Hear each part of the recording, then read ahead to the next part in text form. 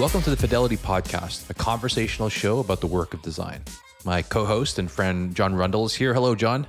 Hey, how are you doing, Bill? Good, man. Hey, do you listen to music when you design, or do you Ooh. go into complete monk mode?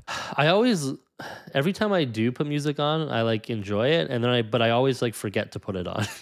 I have a HomePod on my desk that most days I realize oh, I never put music on today, but then the days that I actually intentionally do it, I'm like, why am I not doing this every day? Yeah.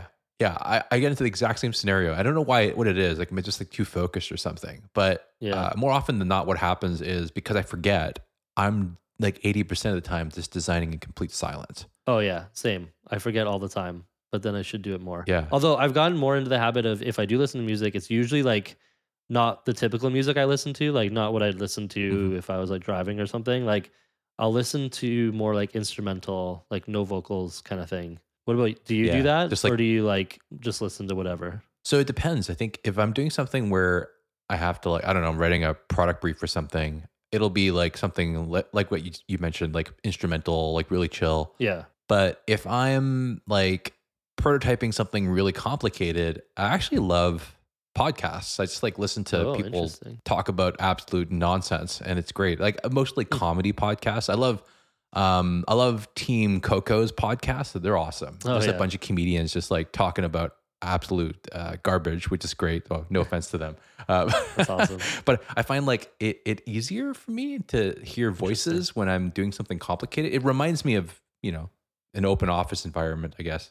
Yeah, that makes sense. I find I can't do podcasts when I'm working at all. I used to. I remember when I was first working, I would always listen to. Do you remember Dignation? Oh yeah, did yeah. You ever listen to that? I did. Yeah. I used to listen to that when I was first starting out, but now I can't.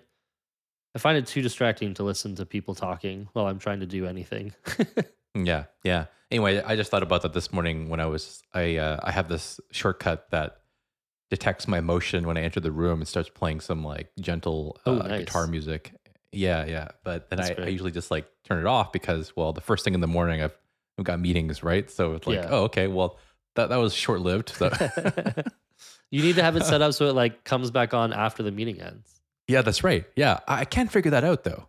You can't create you can't run a shortcut based on a calendar event. At least I can't figure out how to do it. Have you figured that out? So one way you could, there is an app. There's a Mac app called Camera Usage, and it detects whether your camera is in use or not. And then you can send a webhook based on whether your camera's on or off. And so if you could basically then trigger it so that when your camera goes back off, that essentially means your meeting may be over, unless you turn it off while you're meeting. But it will then you can trigger it to do something like HomeKit or whatever you want. Oh wait, but by camera on, you mean I have to press the switch on the camera to turn it on, like my SLR? No, it detects whether you're sending a camera feed. Your Mac is detecting it. It's not your camera. It'll actually detect any of your cameras. If you're using your built-in MacBook camera or you're using an external one, it's just basically if Mac OS determines that you are sending a camera feed in some way, it'll trigger that webhook. Yeah. Okay, I got to check that out. I knew I was talking to the right nerd. That's what I was doing for a while to auto set on all my lights and stuff, or change my. I have a light outside my office that changes to red when I'm in a meeting. So my wife and kids know that I'm in a call. And it was all based on that. I mean, we have a few more security things now at Shopify, so I can't use that app anymore. But if you've got a setup where you can, it was a great one to use. That's wild, man. Yeah. Okay. All right. We got to nerd out a bit more about that, but let's get on with the episode. So last episode, we talked about, I guess, a very surface level discussion about designing in mobile native, something that we're both pretty passionate about. And I thought we kind of left a few details off the table about designing for mobile native. So today is part 2, where we're going to dive a bit deeper into an area I call constraints and capabilities. And, some things to think about when you're designing for mobile native. And, when I think about constraints, I don't know if you've heard this, but I can't help but remember that really old urban legend about Ernest Hemingway and how someone challenged him to write a story with characters and a plot and all that stuff in just 6 words. I don't know. Have you ever heard that urban legend before? Oh no, I don't think I have. That sounds really interesting now. Oh, Okay, what okay, so let me tell the you. whole story? I'll tell you the story because it's only 6 words. Okay. And remember, someone challenged Ernest Hemingway to write the story with characters and a plot and Yeah. all this and the subplot. And here's the story: for sale, baby shoes, never worn. That's the story. That's it, Whoa. That's awesome. right? So it's nothing to do with mobile design, of course, No. but and I think like it's cliche of me to say because like I think when you have sizable constraints, it often has that effect of making you think about a solution in a way that you never thought you would Yeah. when you started. Yeah. And I think, like at least for me, I think designing for mobile, it constrains designers in probably the most powerful way, which is limiting the visual canvas that you have to Yeah. to execute on. Yeah. But I don't know. Like I think I've had designers disagree with me before on that because they think of that as less of a constraint, more of a lens. I don't know. Would you agree with that? That the actual size is the constraint, or is it something else that we're thinking of? I think it is like, I mean, I guess it's not fully size specific. It's also the Mm, form too, like the medium, mm, right? That you're there's kind of a constraint around even like the ability to do interactions in a mobile space, right? Like you think about desktop, you've got a very precise mouse interaction. mhm. Yeah. On mobile, it's not as precise because it's your finger.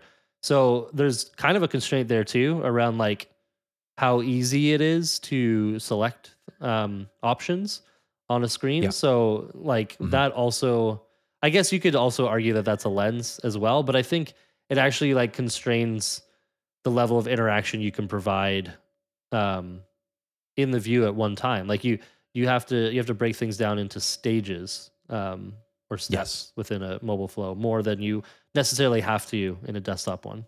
Yeah, yeah, I agree. And now that I'm thinking about you just mentioned stages, it just makes me think about checkouts, right? Yeah. And do you remember back in the day? I mean, when we all like shopped online on desktop, there was this trend of checkouts being in accordions. So Oh yeah. there'd be like one section where it's like, oh, fill in your address, and then the next accordion you would pop open, and then you do your billing address or something, right? Yep. And then on mobile, when mobile became more prevalent, it was like one screen for one Yeah. part of that accordion, right? Right. Like, and I wonder which one came first because you're talking about breaking things down. Like, Mhm. I can't remember how that worked. Like, was it the accordions on desktop that came first, or was it like designing for mobile that influenced it the other way around? I can't remember. Yeah, I don't remember either. That's actually a really good question. We should go back and dive into that. Yeah, it's been interesting to see how many different explorations or like directions have come out of like checkout systems, and because it's such an important stage of the process for like a shopping Mhm. cart experience. So it's interesting to see, especially in the early days of it, like how many different directions people went to come up with the best Mm. solution. And Yeah. mobile, yeah, and mobile absolutely like influenced back and forth, right? Like you'd see something be done differently on mobile, and then you'd like see a similar pattern brought to desktop. So they were kind of like informing each other at times. Yeah, yeah. It's almost that prevalence of mobile first thinking Yeah, that really changed the way that we think about desktop design. I think we talked about this last time where we I think we were postulating that like thinking about mobile, even if you're not going to build something that's mobile native, really changes the way that you think about the product itself, right? yeah, And its yeah, simplicity and how you're communicating things. yeah. And I think that still comes back to like a level of working within a constraint for Yes. mobile. Like there are just things that you can't do the same way. And like vice versa, there are things that you can do on mobile that you just can't do on desktop. I think like I keep thinking back to this time before the long press became in vogue. And as a new mobile designer thinking, oh, I don't I don't think I need a hover state for this anymore, right? Right. Um, and I think that's an example of like less of a constraint, but more almost more freeing in a way where the UI becomes a little bit simpler, and because the user expectations around like performance on mobile are much higher. Like when you tap something, you almost expect something to happen immediately. Right. And I don't know about you. Like I mean, unless I'm thinking about material design, I don't do a lot of like hover states or touch states Yeah. when I tap on something. I don't know. Am I thinking about that wrong? No, I think there's a different affordance for what is interactive and what isn't on mobile compared to desktop. Hmm. Right. Um, and I think it comes down to like the user behaviors too. I think Hmm. it's partly the input, like the mouse versus finger, but it's also partly like how those platforms have been created and sort of the level of consistency that Apple and Google have provided to mobile devices that like is very lacking in desktop web apps, which Hmm. is like kind of deteriorated the experience for users. Like if you think about how we've all experienced like a bad web app where you click on something, it takes you to what looks like a new screen, but you don't realize in the background they just like dynamically loaded it. So if you hit back on your browser, you're actually like jumping to like some other step, like 3 or 4 Right. back, right? Like you're like, wait, I wanted to go back one step. Why did it take me back multiple? It's like, well, you didn't Yeah. realize we actually like dynamically loaded that view and we didn't Right. preserve the like back state, right? Like, yes, you can do that well. Like there's a lot of web apps that do that really well and don't cause that problem,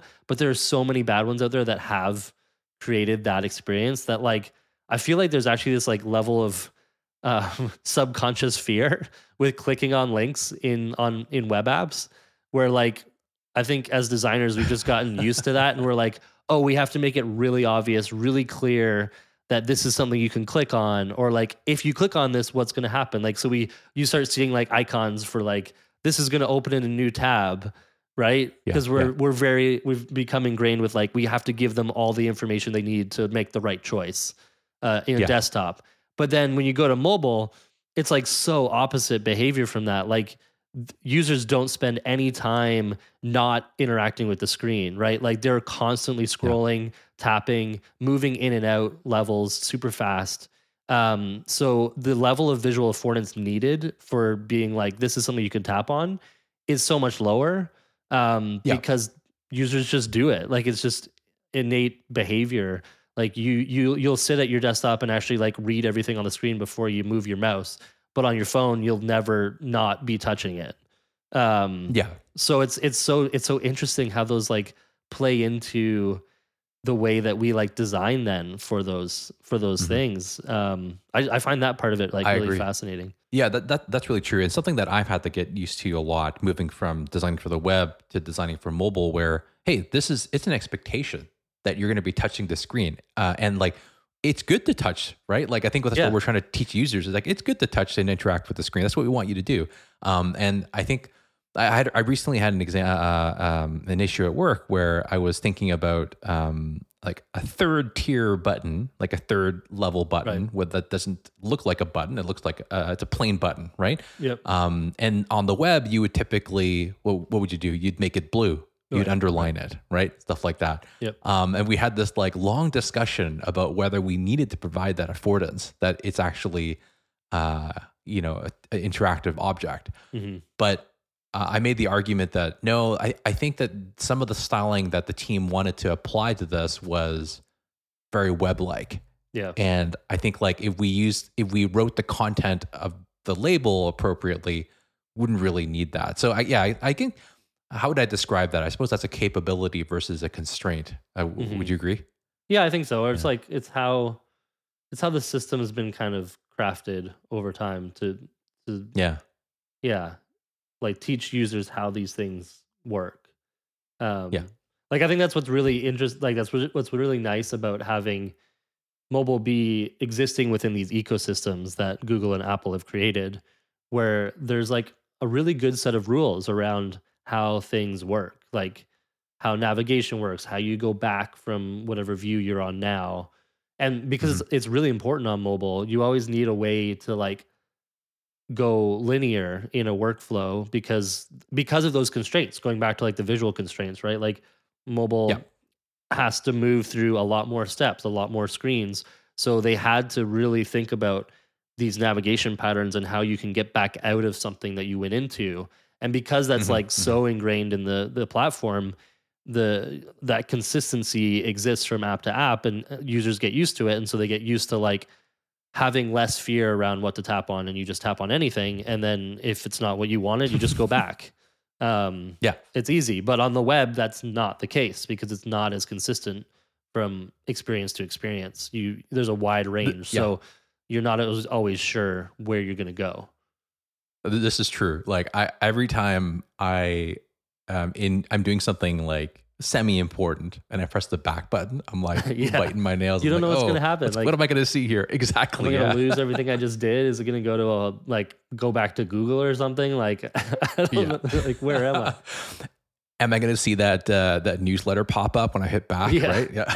Oh man, we could do another whole episode about how bad the web has become with all those accept these cookies, sign up for the newsletter, Oh, like and how bad it's made mobile web too. Man, yeah. mobile web is Yeah. just like a dumpster fire now. I open up links from like Twitter or something, and like I bet like 10% of the screen is probably the thing that I want to see, and Yeah. everything else is all these other pop-ups and things. Yeah, Anyways. good God. Yeah, I agree. Like, I think that would be an episode that we'd have to mark as explicit because I think I get so riled up about this modern web. Anyway, Yeah. that's a different topic. Other topic. Let's come back to constraints because I think, like, let's imagine we're talking to students, design students who, have never worked in mobile native before. And I think like a lot of what I would say to them is similar to things that you would think about if you're designing for mobile web or responsive web. Um, just in terms of like layout, I think being, we started off by talking about how the greatest constraint is the limitation of the canvas that we have to work with. And I think that oftentimes what I tell my students is just because mobile is very focused on one screen at a time doesn't mean that you should lead your users through many screens to get something done. And I actually remember you giving me this feedback once when we were designing something together, where I had designed something where there were like 2 different screens you had to get to do a thing, and then you were just like, well, why not just pull that all out onto one base view? Because scrolling is easier than tapping. And that was like this moment in my head where my brain exploded a bit. I'm like, yeah, that's true. People just want to scroll. Like they just want to put their thumb at the bottom of the screen and push up. That's easier than having to go to the top of the screen or some other tangent of the screen and have to tap into something. So that's something I tell students all the time is, try to limit the amount of like moving back and forth that you need to do. I don't know if you want to add to that, but I feel like when you were teaching me that, I was like, oh, yeah, that makes a lot of sense. It's so obvious. Let's let the user be lazy. Yeah, I think it's like a balance too. Like, because I Sure. feel like I've actually given the advice the opposite way around too, where it's like, why don't we break this down into multiple steps? And I'm trying to like figure out if there's some more principle around when one is stronger than the other. Like I think the way that I've thought about it a lot more lately is that you kind of want to start from a screen that has like like let's take something like pretty large and complex that you're wanting to show to a user. Like I think Mhm. what I would do to bring that to mobile is start with a longer view. Like don't shy away from making the view a little bit longer, making it scroll because users like scrolling and like it's very easy and natural. But then like as you get into what you should do with that main view is really like focus more on the like the summary of that experience, like what is going on here, and kind of give like small entry points into further focus areas, if that makes Mm. sense. Mhm. Like you start with like here's everything, you can scroll it, there's a lot to look at, but we're not going to like overwhelm you with just every possible interaction within each of those sections. Like let's say it's like a very section type of experience. And then once from there, then don't shy away from like leading users into more focused views. Like you go Hmm. from one of those sections into a modal screen or a full screen where you then do a lot more complex interaction, like filling out a form or setting a bunch of settings or something like that, and then coming back out Hmm. to the root and going back down. Like it's kind of, I guess that's kind of describing a little bit of like the classic settings UI that you see in like iOS Yes. or Material or Google is like, here's a list of everything. We've given you like we've given you like a small summary of each setting too. Like I think they both do a good job of here's the setting, but also here's like some tidbit about that setting that you've like previously set, like whether your Wi-Fi is on or not. Like that's shown at the Hmm. top level. But then as you want to do more with that thing, you go one level deep to do more complex interactions versus Yeah. trying to fit all of that complexity onto the main screen, which is just going Right. to get more overwhelming. So that's where I think that idea of like progressive disclosure comes into play really well in mobile. And we see that on web too. Like web does a good job. A lot of good web apps do a good job of progressive disclosure as well. But those are usually more of like an inline progressive disclosure. Whereas I think mobile going to a new view where you can focus is more beneficial because you have that ability to kind of focus and like look at those specific details as opposed to trying to fit it all into one big experience. Right. No, and I like the example you brought up of setting the settings app. Like that, I think that's a quintessential means by which does most people experience a hierarchy, right? On Yeah. especially on iOS, like that's where you spend most of your time experiencing how information is broken up into different areas. Then you tap into it, and then there's more power. And then the on the other end of that spectrum, I think is an app like Apple Maps, right? Right. Where it's almost this seamless single experience. Although, I mean, I imagine that they might have gone through different iterations where like, oh, there is a separate screen where you perform other types of tasks, Right. but this is almost, yeah, like I said, the other side of that spectrum where it's a very powerful, multifaceted experience on almost one seemingly single surface, if that makes sense. Yep. It's difficult to describe, but I think when I first experienced Apple Maps and how they use the bottom sheet, it was just a complete 180 for me in terms of how I looked at apps. Like, how can you build so much complexity into a single surface without making it overwhelming? Yeah, I love that layered approach that they use there with Apple Maps. Like that there's that bottom layer, the map itself, and then you've got the sheet on top of it that can also do a lot of complexity or like take you through different experiences.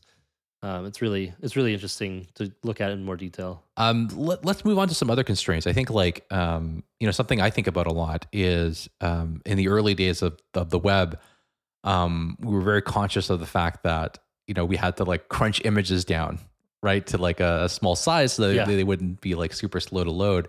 But here we are in 2022, and we have like ProRes displays on our iPhone 13s, and Right. there's this Yeah. expectation that images that you load have to be of like a certain quality.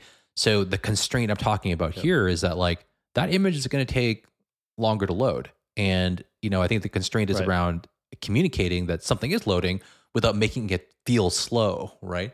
I've never Yeah. like I'm not a developer, so I don't know how a lot of like image loading works in the background. But I could imagine that being a Mhm. constraint to consider. Like, well, how do you communicate this loading without it feeling like a real drag, right? Yeah. Yeah. Well, and that's where, I mean, that's where you see some of the benefits of like a native app, right? Where some of that stuff, depending on how you build it, right? Like a lot of apps will just embed those images right into the original download of the app. Hmm. So, like, the app might take a bit to install for the first time, but then once you start using it, those assets are just there Yeah. and you're not waiting for loading at that point. But if you're using more of like a dynamic system where you're grabbing that information from a server and having to load it, then like yeah, then you need to ensure that those loading states are accounted for. And the constraint more specifically to mobile, I think, is the fact that your internet connection is wildly different from the anytime you're using your phone, right? Like Hmm. unless you're at home, you're going to experience like different levels of speed wherever you are. Yeah. Especially as you get into like areas where the connection is really poor. And that's a constraint that I think mobile has to account for more than desktop typically does. Like, yes, Mhm. there are varying internet speeds on desktop machines, but it's usually consistent throughout the entire experience. Yeah. Whereas a mobile user is going to experience different levels of connectivity um, within the entire time they're experiencing your product potentially, right? Yeah. So Right. accounting for that to change in the middle of the experience is important. Yeah. I love how YouTube deals with this, where like in a Hmm. in a slow connection sort of state, it'll still load the video just in like the Right. worst possible like quality, right? And Yeah, yeah. but it's so optimized for speed and so what's the word for it? It takes into account what you're just describing, where yeah, you're Yeah. gonna come into places where like maybe you're in an airport and the airport Wi-Fi is spotty in like certain lounges. Like I love Mhm. how it just prioritizes you getting to the video because of course that results in you watching more ads. So that makes complete sense to me. Yeah. I mean, it's also a better experience. Like, I would rather watch a video at a lower quality than have to continually like have it pause and wait for it to buffer. Yeah. Like, those were the original video days, right? Like, where it was always waiting for it to buffer. Hmm. Like, you would pause it, like you'd have enough stops that you'd be like, okay, I'm just gonna pause it, wait for it to like really get ahead, and then I'll start playing again.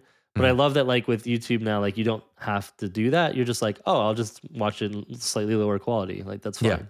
Yeah. Exactly. Exactly. I was just like thinking a bit more about that a primary constraint of size. And I'm trying to think of a really great example of how a mobile app has really played into that constraint. I'm just trying to think really hard about an example right now. I'm just like going to go through my phone to think of something.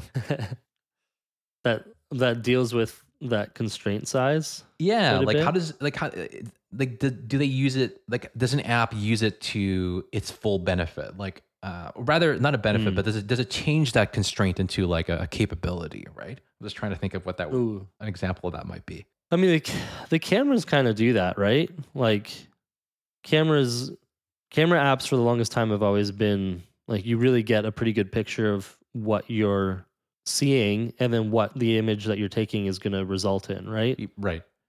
Like, you see the full size of it at both stages. Hmm. Like, even though technically the layout is constrained in size, they're not sacrificing that in any way because you're seeing the outcome before you take the photo. Right.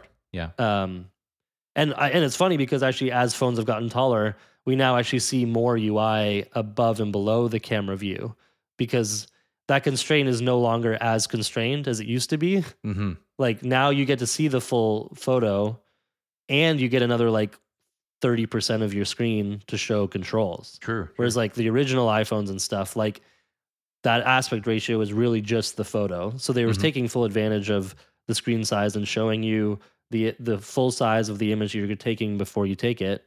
Um, but now we've almost gotten to the point of like it's not a constraint anymore. It's actually like there's room for lots of things. I don't know if that's the example you're looking for. It is. Sorry, no. Sorry, man. I was just like looking at my phone as I. Nice. I agree with that. That's true. I think like camera UI has evolved so much to really allow you to focus on like the framing aspect. I think the most difficult parts of capturing an image, right?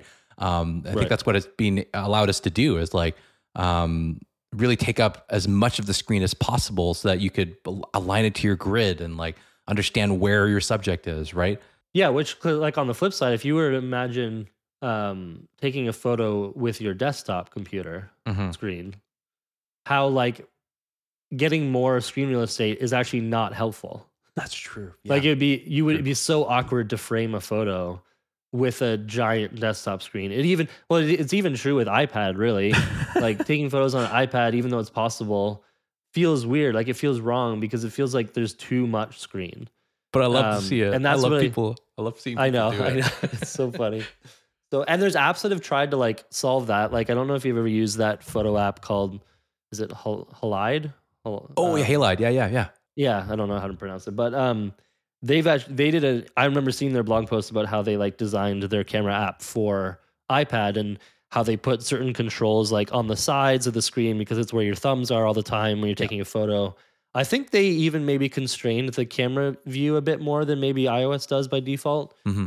if I'm remembering correctly. But like that idea of opening up the screen size is not actually helping in that scenario. Right. Like Yeah. whereas like in a lot of other cases it is helping. Like the iPad you can show more, the desktop you can show more. But when it comes to like photo taking, showing more is not an advantage. Right. Showing less is actually more the advantage because it allows you to frame and get closer to the subject and whatever you need to do, right? Like it actually improves the experience. That's true. Yeah, that is true. Yeah, I never thought of it that way. I'm just gonna open Halide right now. Um, You have it on your iPad or I just on your phone? oh, just on my phone. But you're right. It does constrain the image a bit more um, than the standard camera app, and that's because there are more controls, but they're all Hmm. very of course they're at the very bottom of the screen and very convenient, very thumb centric in terms of its Yeah. UI. Um, yeah, I'm gonna play around with this. I every time I open Halide, I'm a little intimidated by it. So like, oh, do I Yeah. end up using There's a it? lot going on. There's a Yeah. lot, yeah. But I love the controls. Like it's so fluid. Yeah. And everything is really conveniently placed. Yeah. Yeah, great Really well example. designed. Great example. Um, I think there are. I mean, we've been talking about constraints, and I think like spent a bit more time thinking about that than I imagine we would. But um, let's talk a bit more about capabilities because I think like that's something that Mm, a lot of people aren't used to designing for. So right. when I'm talking about capabilities, I'm talking about leveraging device resources like the cameras we've talked Yeah. about already, the GPS. Being able to support Apple Pencil and like touch devices like Yep. that. I think there's like some, if you're wondering what John and I are talking about, I think there are some really good examples that you're probably using already that we don't think Mhm. about as like we take for granted as being like very native resources that we love. So, for example, when you're using your banking app and being able to like seamlessly switch to the camera to scan your check and deposit it on the fly. Yeah. Another example that I love is in the Notes app, which I use every day. That really deep Apple Pencil integration, so I can switch Mhm. right away to using my pencil and just like do a really quick sketch or hand drawn note. And of course, the document scanning right inside of Notes, Yeah. like a great example of Document like scanning's that great. high level of hardware software integration. I know you had a few more, John, that we have on this list that I actually have never seen before. Like, you want to talk through Yeah. yours? So Brickit is an app that I just found like this week. And it's wild. It's an app where you take like a pile of Lego and you just like use the app and you put the like camera over it Uh-huh. and it just scans the entire pile of Lego Okay. and like with its AI and everything and then figures out what you can build with that pile. Like it will What? then like recommend all these different things that you can build with just those bricks that are in or that the camera was able to detect.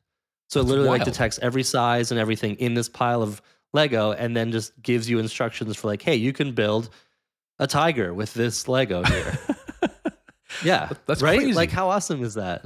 So Yeah, what do you it's see wild. when you scan it? Like, does it give you a catalog of stuff of like different Yeah, so it models? looks like the UI is kind of like a camera. Like you see a Okay. camera, but then it does this like wild thing where it like kind of starts like highlighting bricks, like you Yeah. can sort of see it animate. Right. And then once it's done doing its scan, it then just like pops up a list of potential things you can build and then like links you to or like you tap on one and it takes you into kind of like the traditional Lego step by step um build flow. Yeah. Yeah.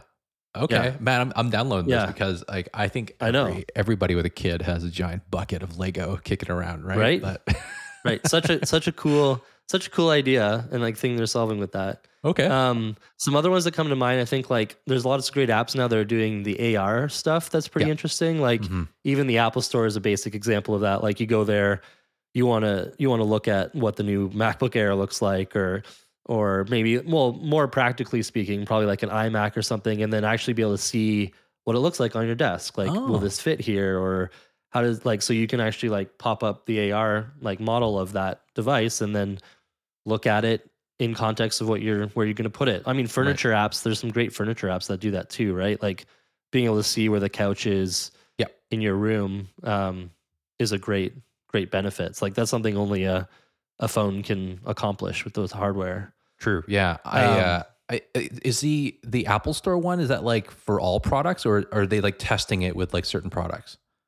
I've seen it. I was just looking at this last night, and I mean, I saw it for the new MacBook Air. Um, let me just see if it's there for like the studio display might be in there. If you go to select one, it's like kind of with the gallery. Yeah, like the iMac, I can pull it up in AR and then just like drop an iMac on my desk and Oh see my what it looks God. like. Oh, this is Just so pretty cool, fun. man. Yeah, I didn't even know about this. yeah, it's pretty cool. All right, I'll check that out. It's going to be like more explanations to my wife as to why I keep spending money at the Apple Store. Man, oh, Yeah. and even the like ruler app. Do you use the ruler app much? I do. I've Yeah. actually like gotten the habit of using that more, and it's like so good at scanning, Oh, like or like giving you like yeah. widths and dimensions on stuff. Like I can't believe it's I missed great. that. Yeah, I that's know that's a wild. And good one. what I love about that app, and I'm just geeking out here, but like I love the little haptic that plays when you hit Oh yeah, a corner or like an edge. That's nuts. yep, I love that, and it's yeah, just like just enough for me to feel like I'm being precise about it. Right? It's a great yep. interaction. Yeah. And then probably my favorite one for like hardware like specific capabilities is this app called Golf Shot. I'm like definitely a golf nerd, and I've been using this app for a long time, and it's been pretty solid. Like the UI is okay, but it's always been pretty good at if you use it on your phone, you can use it to like track your shots, and you can see like how far out it has. The GPS kind of like can determine how far out you are from the hole. Yeah. Like when you're coming, you can be like, oh, you're 100 yards. It'll tell you that distance, which is awesome. Hmm. But this past year, about a year ago, they have an Apple Watch app too, and they added this capability where they've determined how to they can tell when if you're wearing your watch on your wrist while you're playing, Hmm. they can determine when you actually perform a swing. What? So like based on the momentum, they can track that and they basically like determine, okay, you've just made a swing. And then what they do is they like initiate at that moment their like automatic shot tracking. So basically you take a swing at the tee box, and then once you get up to your ball, however far that went, it's tracking that distance from the tee box to where you ended up. And then if you take another swing, it'll then assume like, okay, now that's your next shot. So Right. then it'll take the distance between your first shot and your second shot, and it'll be like that's how far you hit that first ball. What? And then on that next one, it'll do it again. So it'll just like every time you take a swing, it'll like stop the last track, save Yeah. that, and then start a new one. And like, and then you can go back into your phone and literally see like every one of your shots This is on like wild. this like overhead map of like every distance. And it also tries to assume which club you're using because you can enter in like all your club distances. And so it'll be like, oh, that was your driver because it went like that far, or like this was your 6-iron because you hit it X far. Wait. So Um, it's taking the distance that you hit and then trying to yeah. guess which club that you use to do it. And is it right? Well, actually, it does it at first. Like it assumes, Okay. like, okay, you're starting off this hole, you're probably using a driver, so that's what they'll assume. And if you decided to use something else, you can while you're like walking up to your ball. I've done this a million times. You can just kind of use the crown on your watch to like Mhm. switch to a different one. Because if it's like, oh, we thought you're using driver, but you're like, oh, I actually used my 4-iron, then you just like scroll the 4-iron, and then it's like, okay, we'll save that as the club that you used, and then you can go in and see like all your data Yeah. of like how far you're hitting all your clubs and stuff like that. So Yeah. it's great. It's such Yeah. a great use of like especially the watch, right? Like the capabilities of being able to detect when you've made a swing Yeah. is Can super you cool. imagine the golf super nerd that made this thing? Like Right. that sounds amazing. Like, and I love Yeah. how only a golfer would understand like what sort of experience you could leverage for an Apple Watch like that. Yeah. Right. Like Yeah, that's pretty remarkable. totally. I've never heard of that, but it sounds expensive too. Is that an expensive app? No, I think they do like a yearly subscription. I think it's not that much. I Okay. think it's like I don't know, $40 or something for the year. I Wow. don't, That's just, yeah, it's phenomenal. Okay. I don't golf, yeah. but I'll check it out. But now you want to. I do. I kind of do. Yeah.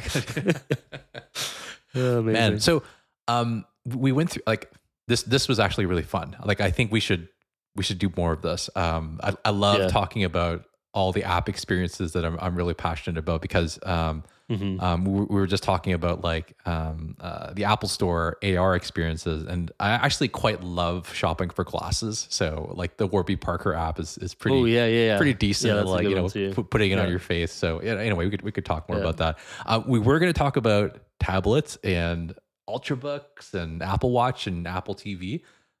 Let's save it for next time. Like I feel like there's a lot to go into there. I think we covered some really fun stuff today. So I hope that we've inspired you to think about how you could be like prototyping a native mobile app experience, especially with some of the capabilities we've been talking about. But if you have some like really crazy examples or great examples of how native apps have leveraged native capabilities for like really wild and creative purposes, send it our way. We'd love to hear it on Twitter. We love playing with different apps. We're doing it all the time. So we'd love to check out your list. Yeah. I will download anything. Yeah. Famous last words on your gravestone. Well, I shouldn't say that, I guess. Yeah. John Rundle downloaded everything. I will download anything. Yeah. Oh, man. Get out of here, John. I'll see you next time, man. All right. You too. The Fidelity Podcast is hosted and produced by John Rundle and Bill Chung. Visual brand design by Amy Devereaux. Rate, review, and subscribe to Fidelity on Apple Podcasts, Spotify, or wherever you download your podcasts.